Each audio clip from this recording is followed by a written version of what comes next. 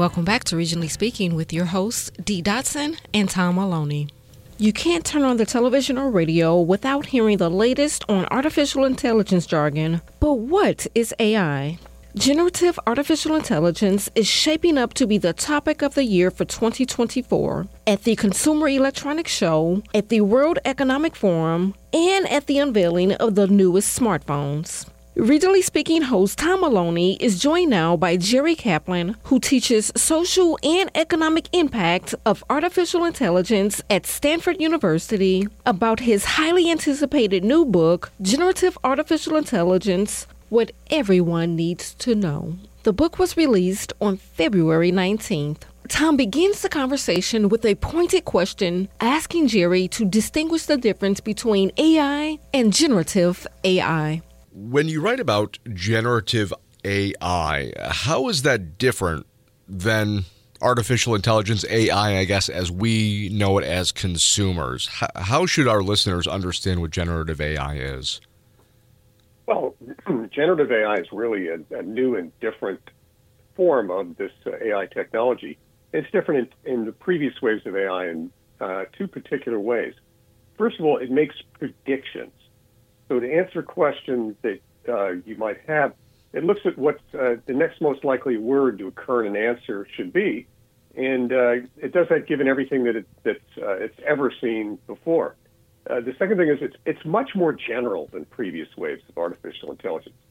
And because of that, the same program that can tell you about, say, ancient Egypt can suggest what to make for dinner from a picture of what's in your refrigerator. It could design a logo for you. It could draft a father of the bride toast, or it could build a website for a new business. So this is a whole new ballgame compared to what the systems that were available before. The previous systems really just did classification. So you can show it a picture and say, find the cat in this picture.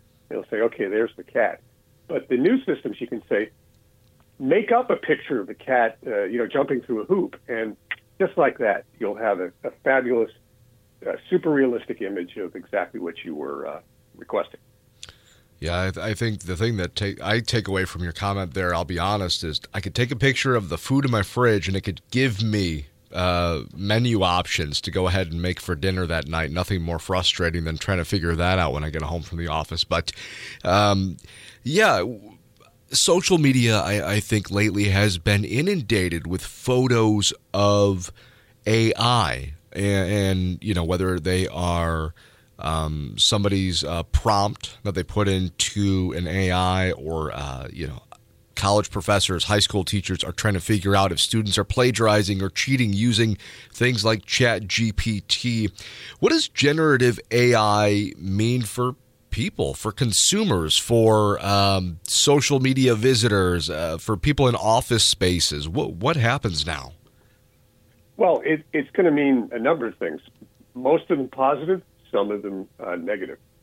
This is a very general kind of new tool. So you'll use it in your everyday life. The main way it's going to impact you, I think, is, let me give you a specific example. Customer service. What a pain that is today. You call up and you get, a call center in somewhere in Pakistan or India, somebody who's just working off of a script, or you're dealing with one of those annoying voice prompts, where you can say this or you can say that. You can choose one of 5 options, or that's the end of it. Now, you're going to be able to talk to what sounds like a very natural voice, but it's actually going to be very knowledgeable. It'll listen to you. It'll understand what you're saying, and it can help you to get things done. So it's going to start with customer service, but it's going to move very quickly into being essentially an interface or a front end to all kinds of businesses and government organizations. So today, I've got to renew my driver's license, for example. Well, I got to get on a Department of Motor Vehicles website. I have to fill out some forms, all this nonsense. And if I mess anything up, I might have a problem. I might get rejected. But I think within a very short period of time, next thing I'm going to be able to call up the Department of Motor Vehicles chatbot and say, "Hi, this is Jerry Kaplan." It'll verify it to me and say, "Renew my driver's license." And it'll just say, "Done." Or, I need your wife's name, or I need to correct your address. Is this still where you live? It's going to make the whole process so much simpler and so much easier. So it's going to have a tremendous impact on individuals and on consumers, as well as being able to make you much more productive in your work. We're talking with Jerry Kaplan, author of Generative Artificial Intelligence, What Everyone Needs to Know, here on Regionally Speaking. Jerry, how did we get here? So you make the comment, I need to renew my driver's license, and it feels almost like, hey, Alexa, play Lakeshore Public Media. Hey, Alexa, order me a new pair of socks, right? And earlier you talked about having to identify a cat in a photo, and we all have dealt with click on every picture of a bicycle in this prompt of 12 to 15 photos to make sure that you're not a robot. Were those things, I guess, were those early prompts sort of the beginning of the rise of artificial intelligence? Well, the short answer is it looks like it, but no. It actually uses a completely distinct technology for those types of applications. Now, you were talking about, for example, being able to say, I can't use the name because it's going to wake up here. Alexia, and it's I don't want to interrupt your radio show with that, which is a great example. It doesn't know I'm talking to somebody on a radio interview, but the new version will. I can say, hey, don't bug me for 15 minutes. I've got to talk to Tom on the radio. Imagine one of these things like who again, or Google Voice, and where it actually worked. You could have a conversation about anything. As people probably would concur, half the time these systems get things wrong. And the truth is, each of the different queries or questions that you might ask to the current systems is individually programmed into the system that answers those questions by a human being. That's not what this new stuff is, and that's why it's so amazing. What happens is they take a program and they just feed in mountains and mountains of information, literally millions of books and all the stuff you could scrape off the internet, all the electronic garbage that we leave behind on this vast digital plane.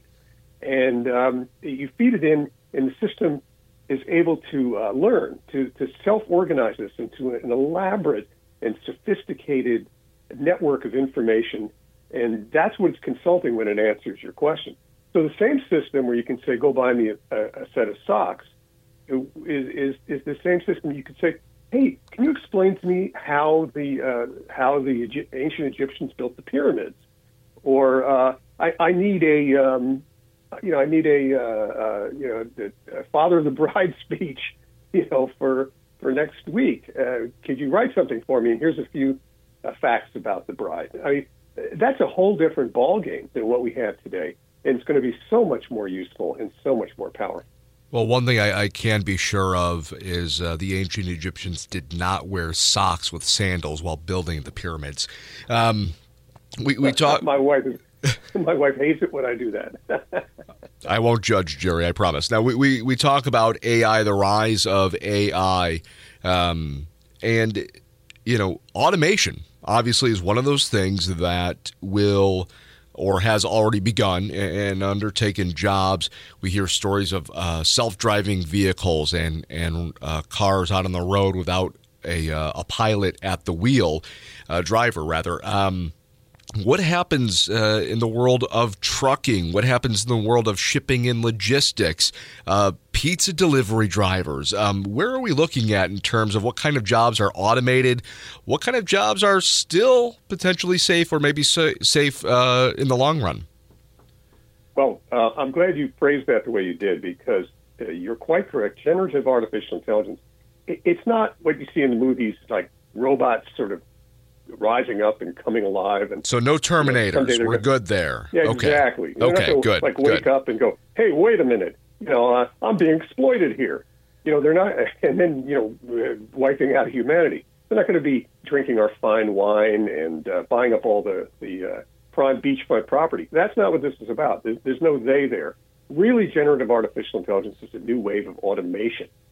So it's just like inventions like the camera or the automobile or the computer. And automation has two effects. The first is it allows us to do more with less, which is to say it makes us more productive. but it changes the nature of work. So some jobs fade away and others grow. So, you're mentioning driving, for example. Mm-hmm. The first area where I think this will have a significant effect, this kind of automation in terms of driving, is long-haul truck driving, because that's actually much simpler than what can be done on the local streets. But I wouldn't really worry about, all the truck driver jobs that are going to go away, because new jobs will get created. If you're as old as I am, you remember things like bowling pin setters, milkmen, and they were called milkmen when I was a kid, telephone operators. There used to be 1 million of those in the U.S. at its peak when the AT&T was the dominant company in that area.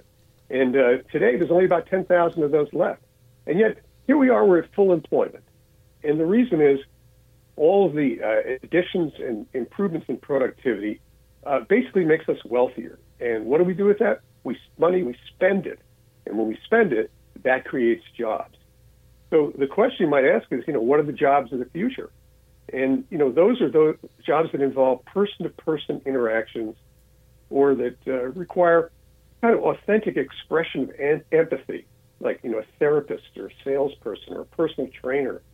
We're also not going to automate jobs where you have to demonstrate a skill, like playing a musical instrument or sports like football. Nobody wants to see 4 robots play Chopin, in a quartet. That's not what the future is about. The future is going to be about people and about the connections that people have with other people. And we're just automating a bunch of things which people are only doing because we don't have machines today that are capable of doing them.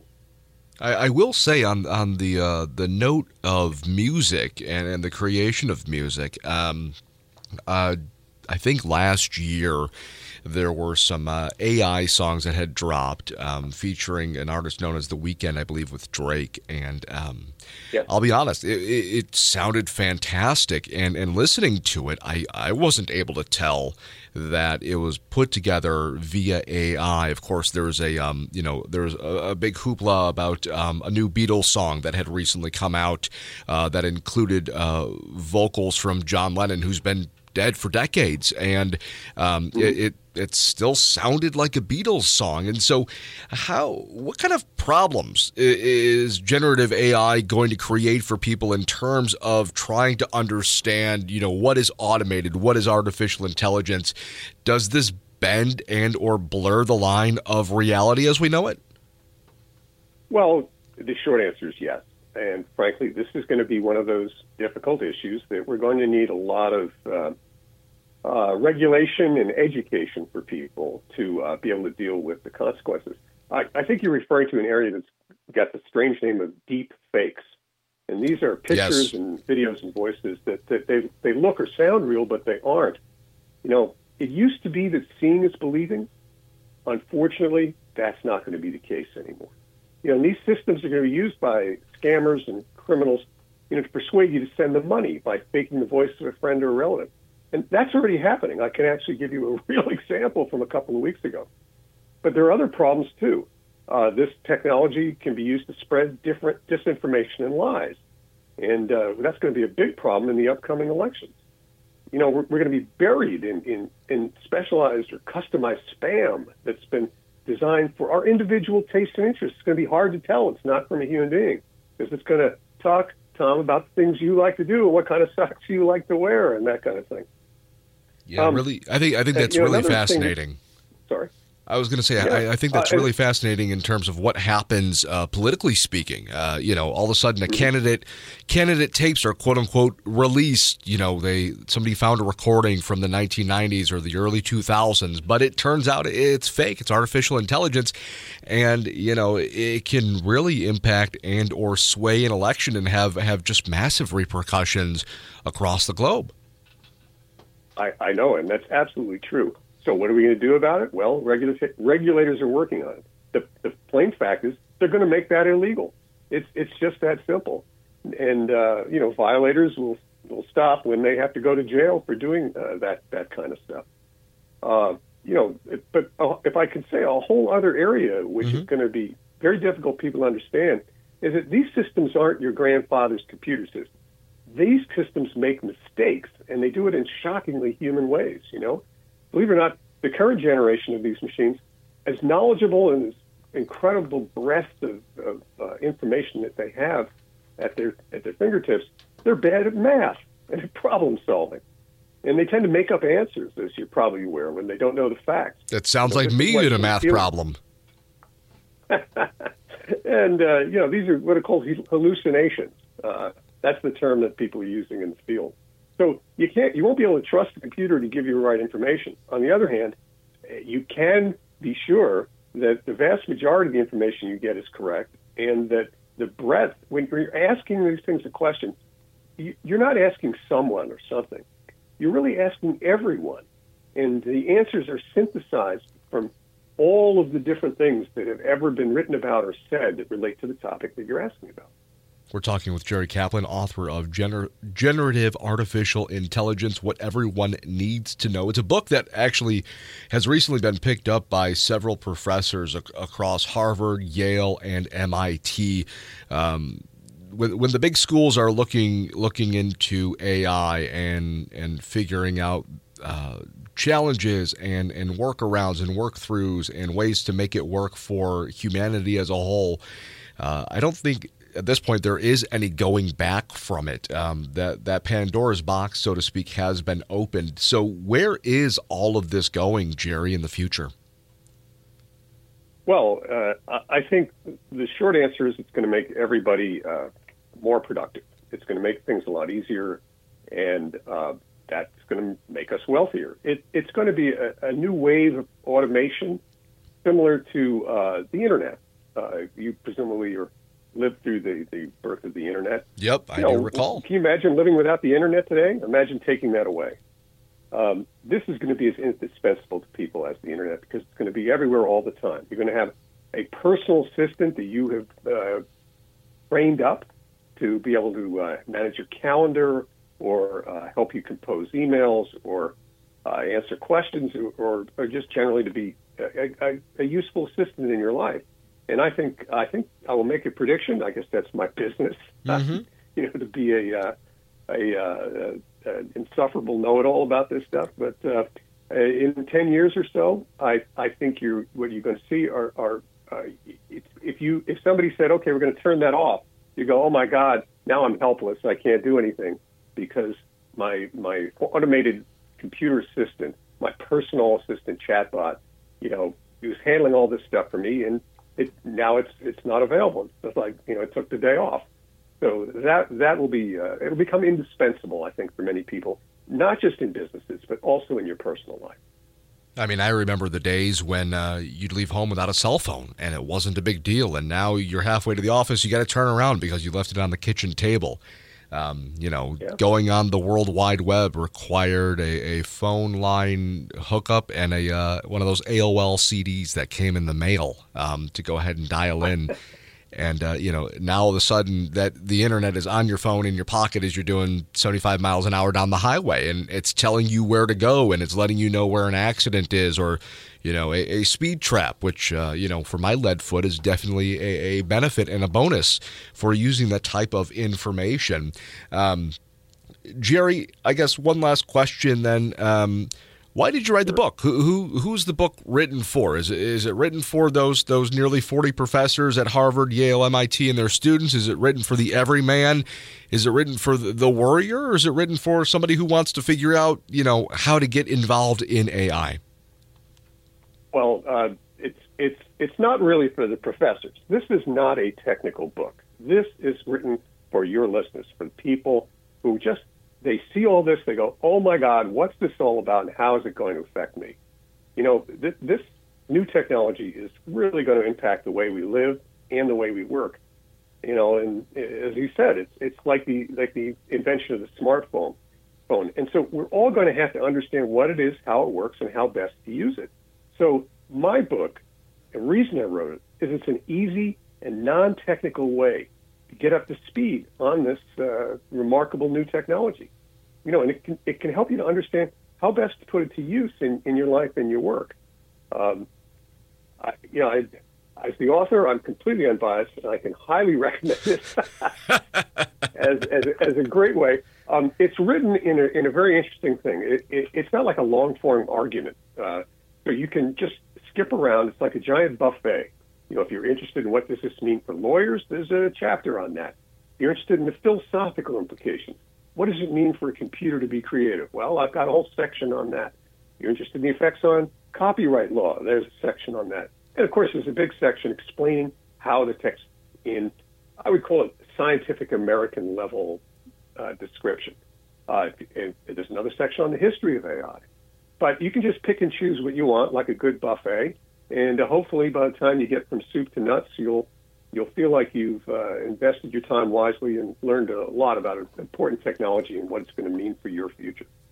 The book, Generative Artificial Intelligence, What Everyone Needs to Know, written by Jerry Kaplan. Jerry, thank you so much for joining us here on Regionally Speaking. And do you have any recommendations if Ultron or a Terminator should show up at our door?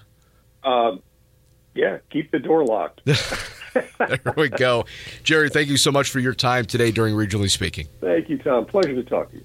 You're listening to Regionally Speaking on listener-supported Lakeshore Public Media. The power of collaboration among youth-serving organizations cannot be understated. Through pooling resources, knowledge, and expertise, collaborations can transcend individual efforts, resulting in more synergistic, holistic, and effective youth-supporting efforts. Each youth-serving organization brings a distinct perspective to the public, shaped by their experiences and areas of specialization. Joining us now is Tammy Silverman, President and CEO of Indiana Youth Institute, who shares one of the greatest benefits of collaboration is the ability to share knowledge and expertise. Tammy, as always, thank you for joining us on Regionally Speaking. It is my pleasure. Thanks for having me back, Pete. Absolutely. So, Tammy, this month's column is about collaboration, and it's timely as Indiana youth settle into the first few weeks of the new school year. As you weigh in at the start of the column with this, in a world where challenges facing our youth are multifaceted and ever-evolving, the power of collaboration among youth-serving organizations cannot be understated. Share why you focused on collaboration for this month's column. And you say that it's not just a buzzword, by the way, correct? It is not. It is not. And oftentimes we say we're collaborating, and I've been in the youth services field for a long time, but really what we're kind of doing is communicating and coordinating. So, we go to a lot of meetings where you say, hey, my organization is doing A, B, and C great things, and another organization say they're doing C, D, E, and F great things, and those are all important, but that's communication. Collaboration is really saying, we're doing this, but our kids need this. Do you do that? How might we work together to make this continuum of services? And so it's not just a buzzword. It's truly a different approach to service delivery. Now, how does collaboration work in action? Can you give a real-life example of how that would work amongst youth-serving organizations? Certainly. And one of the ones that we know deeply, because we've been working on it for about almost 2 years, is this project called the Indiana Youth Worker Wellbeing Initiative. And so it's us and 4 other statewide intermediary organizations. So, the After School Network and IYSA and the IARCA, which is Child Advocacy, and we're in the IYI, and we've all come together to say, how can we better support our staff, right? What do youth workers need? Because we know that healthy youth workers make healthy, can be healthy teams to support kids. And so we've all come together to say, what do we need? And we're going to roll out all these great services starting in October through January that will be open to any youth-serving organization. So coming together to really think about not how do I do a little bit more of what my organization does well and how do you do a little bit more of yours, but really collectively, what are we seeing as the need and how might we work together to address those needs? So again, we've lived it recently, which is why I think it's top of mind, but we're also seeing it in many other programs and instances across the state. And we're going to see more of it going forward. Now, collaboration is a win-win, not only for Indiana youth, but for youth-serving organizations as well, right? And I'm thinking about, you think about organizations, most are nonprofits, and so the funding might be a little tight. So collaboration is a win-win for everybody, right? Absolutely. So again, you can figure out what efficiencies might we have? And as I was talking about, one of the services that's going to roll out with this new project is unlimited telehealth and telemental health for individuals that work for youth-serving organizations. Well, there's no way any one of us would have been able to plan or fund or execute that. But by 4 or 5 significant organizations coming together to work on it, we were able to do it. And we were able to secure funding because when funders also see that level of collaboration, that also takes on a different lens from their perspective. Because again, we're talking about those deep partnerships that are centered on what's best for our youth workers and our kids.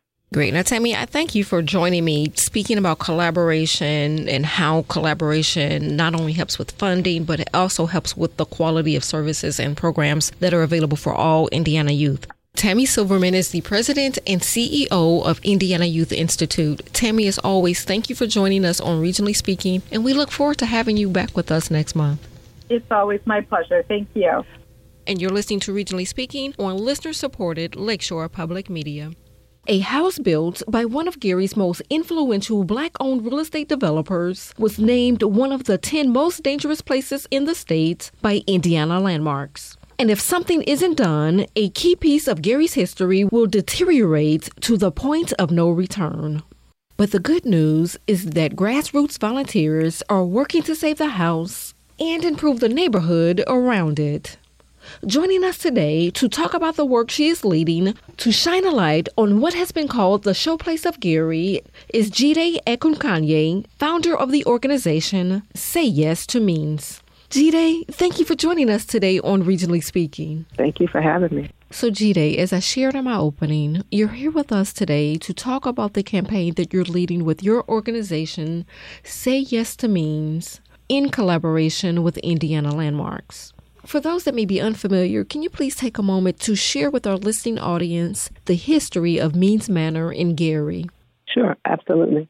Means Manor is a community that was developed wholly by the Means Brothers Developers, which is a company that was founded by Andrew A. Means and his wife, Katie Means. They were joined by his younger brother, Yejide Means.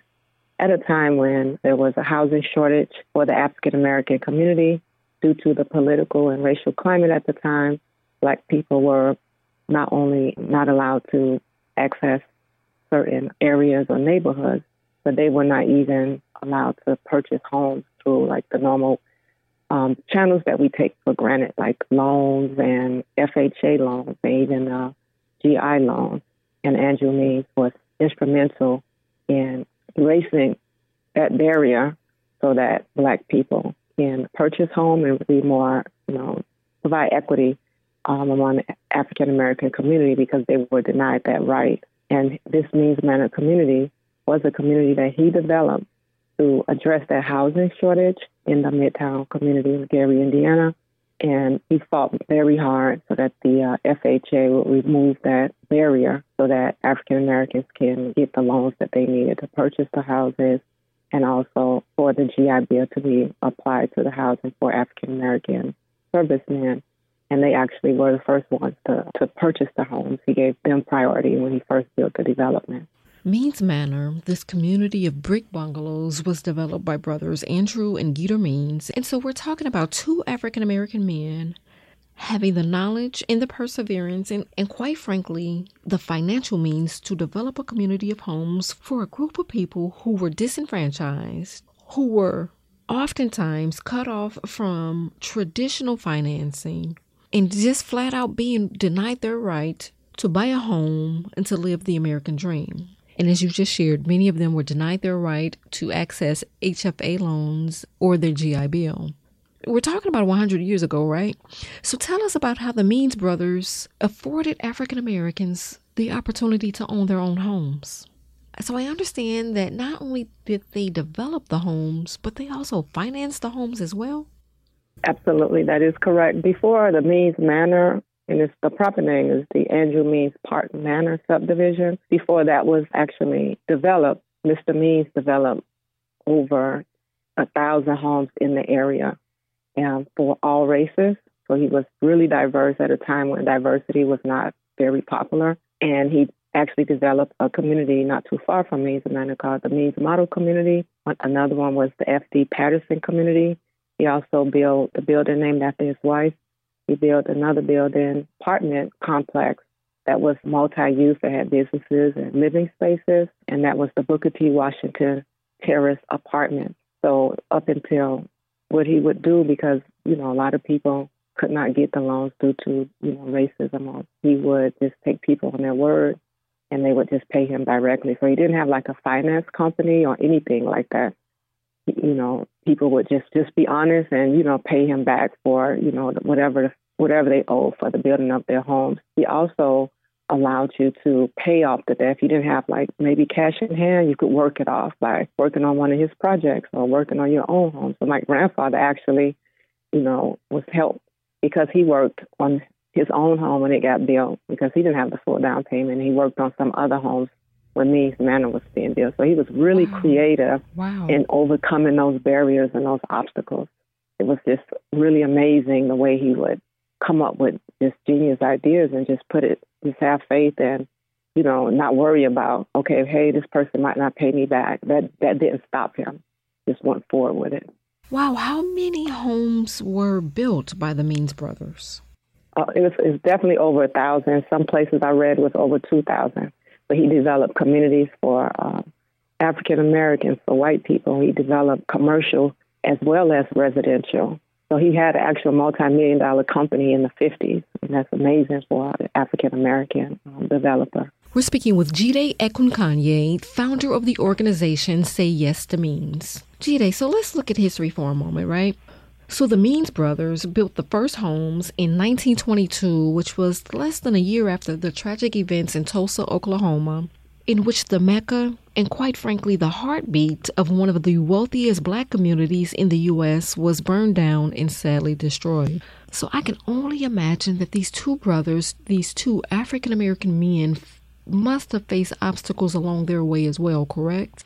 Yes, they did. Many obstacles, but they were very creative in overcoming those obstacles. They started the company with Mr. Means and Mrs. Means started the company in actually a tar paper shack with only $90 and a typewriter. And they actually built their first home. The building materials were loaned to them by the supplier. And they was able to sell a house and, flip it and pay that back. And then as they start getting more and more work, they were able to, just kind of got a little help there. And then he was able to, go take it off from there because he would build houses and then people would like it. And then the business just grew and grew from there. But he started in the 1920s. And actually, I was told by one of his relatives that the very first house that he built and lived in, he and his wife actually built it using the skills that they learned from Tuskegee University. And, it just got better and better as time went on.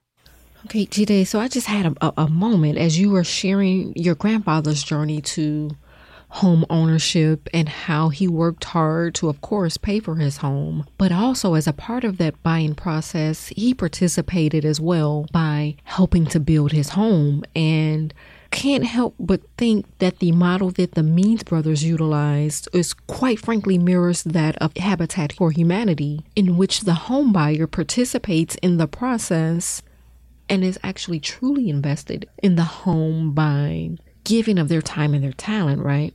And as I am reflecting on your grandfather's journey, I'm also reminded of the Great Migration, which is well documented and enshrined in the history of America.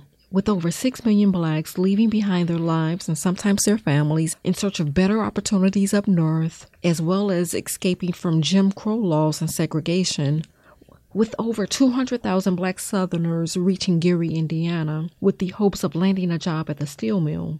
And so ideally, with so many families connected to a business that literally owns the entire town, one would think that housing, or rather enough adequate housing, would be available for its labor force. So how much does the steel mill play in the history of Means Manor?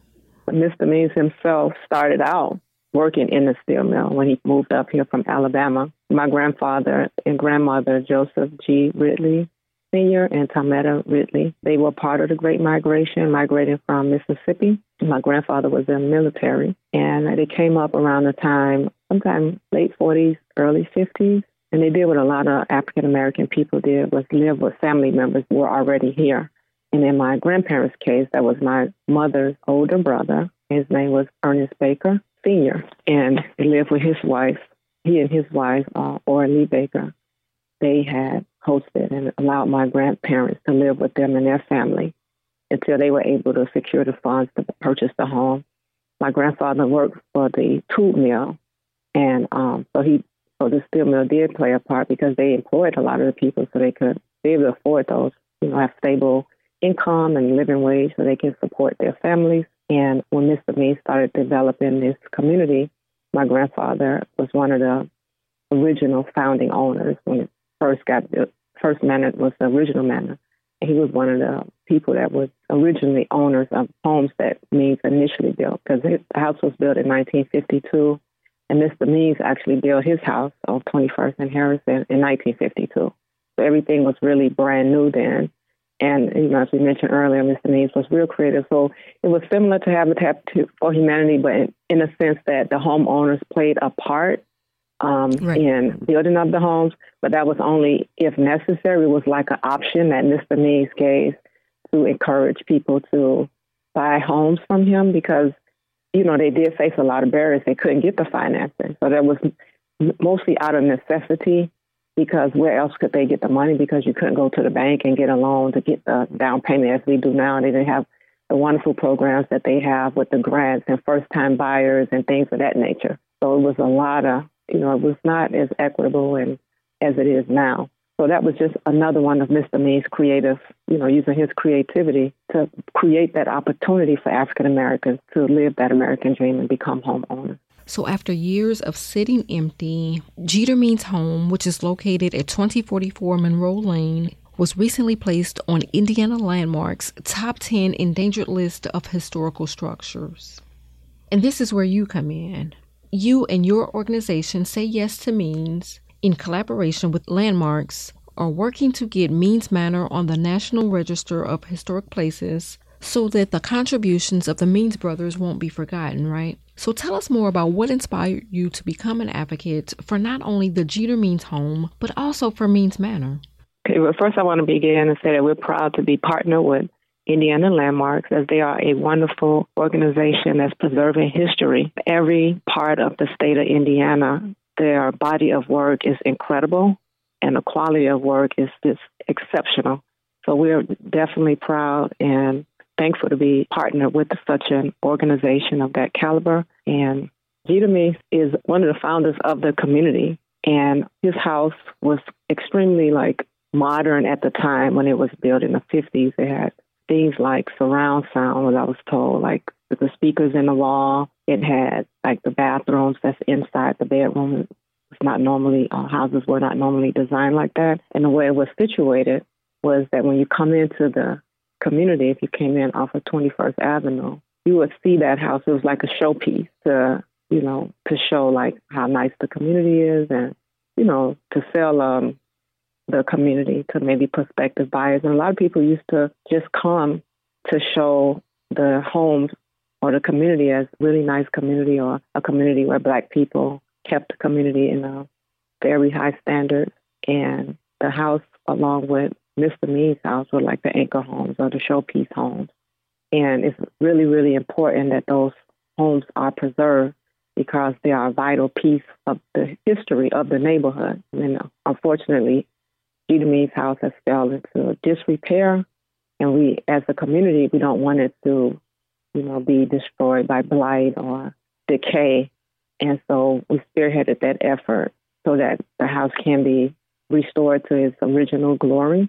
The community, even before I even took on the project, the Means Manor community members have been keeping up the house because as long as it's been in the situation that it's been in, you know how the forest would have taken it over by now. Right. But community members have taken their time and their resources, keeping the yard cut, keeping the trees down, because they don't want their house to fall, just fall down to the ground and be forgotten. So I'm really inspired by the Means Manor community itself since its inception.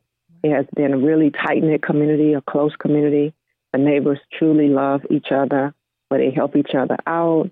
It's not uncommon to see somebody mowing another person's yard or helping them with housework or anything, and it's a family-friendly community where children can play safely. It's always been like that. So it's no surprise that they would take it upon themselves to keep a home in disrepair, not to go to fully, completely destroy, even though the owner is absent or, whatever reason they're not able to maintain the property.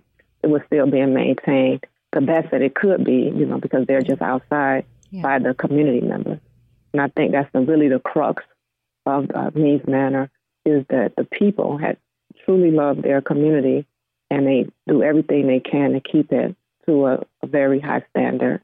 And they truly have love for each other and a serious, true community spirit. And I think that really is what inspires me also to do the project, to make sure that not only the memory of Mr. Means, Mr. Yejide Means' legacy, their great body of work, but also included in that is the great community that is the reason why the neighborhood even still stands, because the people in the community are really serious about, setting a certain standard and keeping their neighborhood to be, just a great place to live. Yejide, I'm thinking about the height of the pandemic, when many of us reevaluated our life's purpose, if you will, and you were led back to your grandfather's home. So is that when you began to do the work that you're doing on behalf of the residents in Means Manor with your organization, Say Yes to Means? Well, actually, it started way before the pandemic. Growing up as a young child, we were always taught about Andrew Means and the Means brothers. That is something that's ingrained since a small child by my father, my grandparents, neighbors, and they will always talk about, the wonderful things that Mr. Means did for people in the community, his legacy, the way he, just like the story I told you about my grandfather working off the dead. My grandfather, he told me that story way before the pandemic. Wow. So the whole story, the whole legacy, the importance of legacy, that has always been ingrained in me. And I kind of took on the project because I was under the impression, because I always visited my grandparents, visited the neighborhood. All his neighbors knew me, from a child, Mm-hmm. So I'm always had an intimate relationship with the community, even though I didn't grow up in that community. I grew up actually in Florida, but always well aware of Mr. Means' legacy, his impact on not only the Means Manor community, but the community of Gary as a whole, how he impacted this whole area and his good works, on some things were known publicly, some things not known publicly, but he was a tireless advocate for the community. And, and people really appreciated it. So you will always hear, if it's my grandparents were telling me a story, it was my father, it was their neighbors, and you always hear good things. And so I thought that the neighborhood was already like a historic district or had some type of designation as far as its historic status. And I took on the project actually in 2019 when I found out that it was not, set as a historically significant place. And that's what really started to Say Yes to Me. We actually started in 2019 exploring, what needed to place it on the National Register of Historic Places. And we, met with the community, and they were all in agreement and gave me the permission to pursue the project. And that's when it all started. So everything else that happened after that, just, things that happen in life, you just keep going and you adjust to it. In reflecting on our time here today, I cannot help but remember that 100 years ago, two black men from Alabama developed a community for blacks in Gary. And so I'm thinking about the historical currency of what that means, right? And I understand that through your organization, Say Yes to Means, you're looking to develop a digital museum of sorts in which you can kind of collect and share those stories that may have been lost. I mean, it's been 100 years. To collect any story, any recollection, any sort of memorabilia from that time. And so for those that may have a story, that may have an artifact, that may have something to say, how can they share that with your organization, Say Yes to Means? Yes, thank you for mentioning our Share Your Stories project. We are embarking on a historical preservation project, another aspect of it, and we want to preserve as much history as we can. So one facet of that, preserving the Yejide Means house, placing the whole community on the National Register of Historic Places. But, those are just two things. We want to keep the story alive by reaching out to the community and asking them if they could share any stories they have about Andrew Means, Yejide Means Manor, or anything they feel is relevant to the history of Means Manor is very important, and to preserving the history so that it won't be forgotten.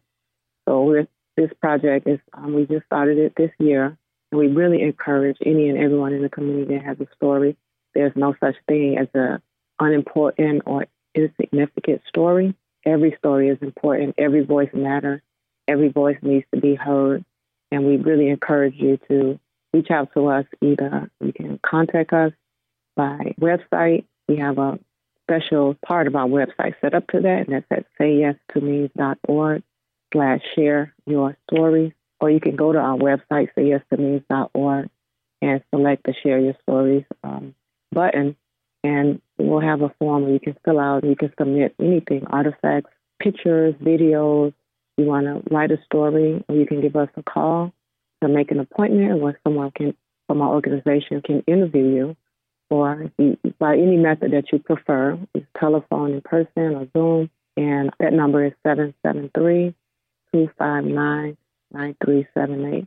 So if you know anyone that has a story, or you yourself are interested, by all means, please, we'd be more than happy to hear your story and record your story for posterity so that future generations can have this as a resource, historical resource. That's very important because once people are gone, those stories are largely forgotten and they can never, ever be recovered. So, Yejide, just to piggyback on the work that you're doing to collect those stories so that the contributions of the Means brothers won't be forgotten, I just wanted to share that having those voices, having those stories, having those artifacts really and truly does impact the community. So we here at Lakeshore Public Radio, we carry a program called The Welcome Project in collaboration with Valparaiso University. And the Welcome Project, in their own words, they collect first-person stories to help facilitate conversation, but also forge stronger ties within and across our community. And so the work that you're doing to collect first-person stories in relation to Means Manor